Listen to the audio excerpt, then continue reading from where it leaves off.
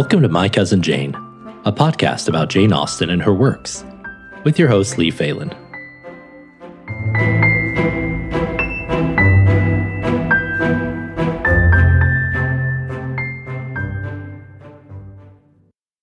Welcome back to My Cousin Jane.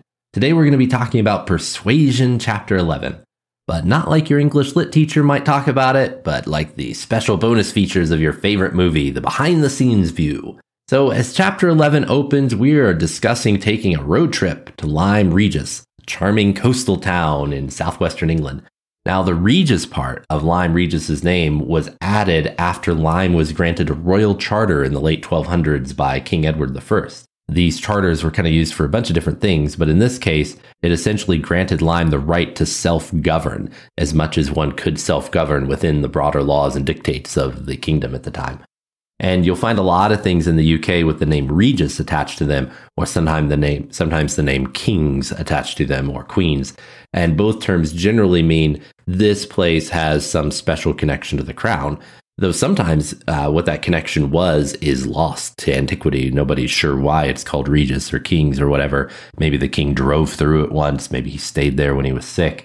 But for whatever reason, that part of the town has decided to adopt that name, and it's persisted over time. Now, we know that Jane Austen visited Lyme Regis at least twice during her life, staying there in 1803 and again in 1804, and you can tell she was pretty taken with the place from her description of it in Persuasion, which was written about 10 years or so later. And I sometimes wonder if her descriptions of Lyme weren't taken straight from her journal.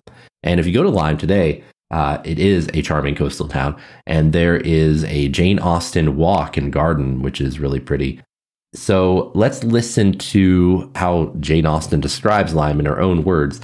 This is a bit of a longer clip, but it's just really interesting how she describes it. And as always, our audio recordings come from the talented Karen Savage over at LibriVox.org.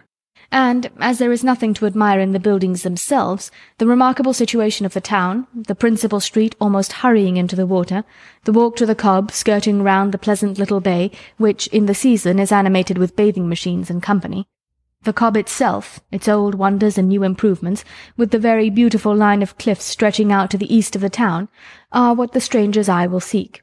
And a very strange stranger it must be, who does not see charms in the immediate environs of Lyme, to make him wish to know it better. The scenes in its neighbourhood, Charmouth with its high grounds and extensive sweeps of country, and still more, its sweet retired bay backed by dark cliffs, where fragments of low rock among the sands make it the happiest spot for watching the flow of the tide, for sitting in unwearied contemplation.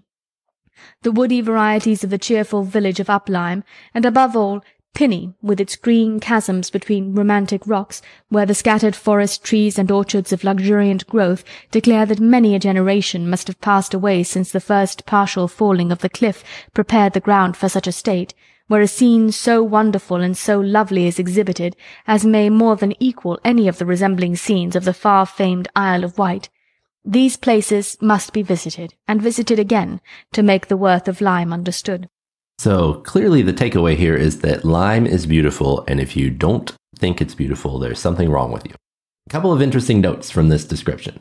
First, I think the principal street that Austen refers to is probably Broad Street, which is still the main street in Lyme, and was the main street as far back as the earliest map of Lyme I could find, or at least the earliest street map, which was drawn up in 1888. But if you're listening and you have an older street map of Lyme Regis, I'd love to see it. Now, interestingly, Cobb Road, which is another big road, nearly as wide as Broad Street is in some areas, and also runs, quote, as it were, into the sea, on the 1888 map was called New Street, but on a map from 1905, it was called Cobb Road. And that makes me believe that that street may have, in fact, not have existed in Austen's time, or at least was still pretty new. Broad Street, by the way, despite its name and despite being the main road through Lyme, is really narrow. And it's only one lane in parts, and it's one lane in the British sense of a single lane road, which is a lot narrower than what you might find on a single lane road in the United States. And it is pretty terrifying to drive a minivan along that road, and even more terrifying trying to park. The other thing she mentions, the bathing machines. So bathing machines were like little wagons, or like little huts on wheels, kind of like tiny houses you might see today. And when you went to the beach, you would go into a bathing machine that was sitting on the beach, and you would change into your swimming clothes. Or in some areas and time periods, you just take off all your clothes because people would swim in the nude. But in the early 1800s, it was typically only men that did that, and not in all areas. And so most likely the bathing machines in Lyme Regis at the time of Persuasion, people were changing into bathing suits. And so once you were changed, the bathing machine was wheeled into the water, and often this was done by horses, and then positioned so as to block anyone from shore from seeing you and your party as you entered the water. And it was pretty unheard of for men and women to swim together until the early 1900s. And if you've seen Regency era bathing clothes for women, it's just kind of interesting because they weren't exactly immodest. And so it's interesting that they would go through all this trouble to remain unseen in their bathing clothes. And that changed pretty drastically in the early 1900s once men and women started swimming together, where it didn't become such a big deal anymore. If you've been to a beach in the UK or parts of Europe or other places, that former British crown colonies such as Australia or South Africa, you've probably seen this tradition persist today in the form of these little colorful beach huts, sometimes called bathing boxes, which will often line the shore of a beach.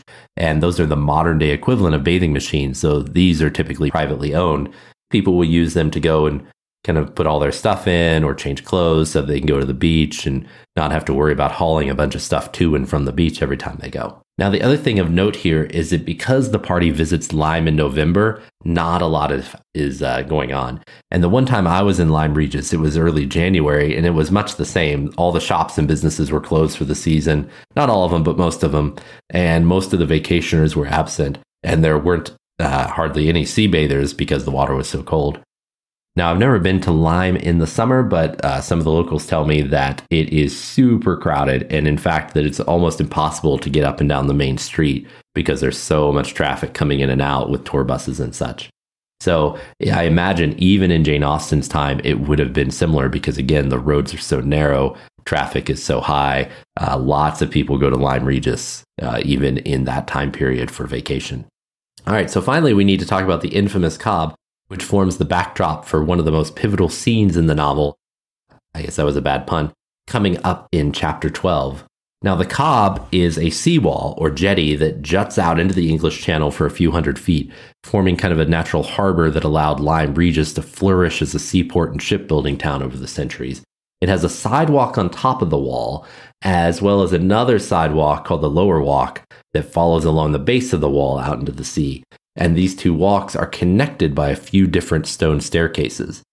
Now, the most fascinating historical fact about the Cobb, at least to me, is that nobody knows exactly when it was built or why it's called the Cobb.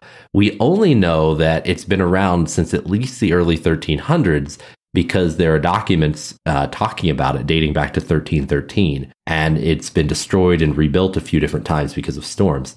The two prevailing theories about its name are either that it was named for some ancient feast known as the Cobb Ale Feast, and we don't know what that was either. We just know that it was talked about in some documents. Or that it may have been named Cobb because the word Cobb is a term for a male swan. And the structure, if you kind of look at it from above, resembles a swan's neck. So again, those are just the prevailing theories, but nobody really knows why it's named the Cobb.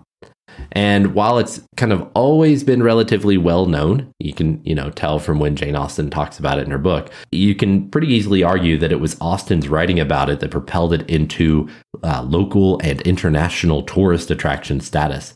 In fact, Jane Austen's great niece, Fanny Lefroy, who wrote some really fascinating things about Austen, which we should spend some more time talking about in a future episode. She wrote about a visit that Lord Alfred Tennyson made to Lyme in 1867.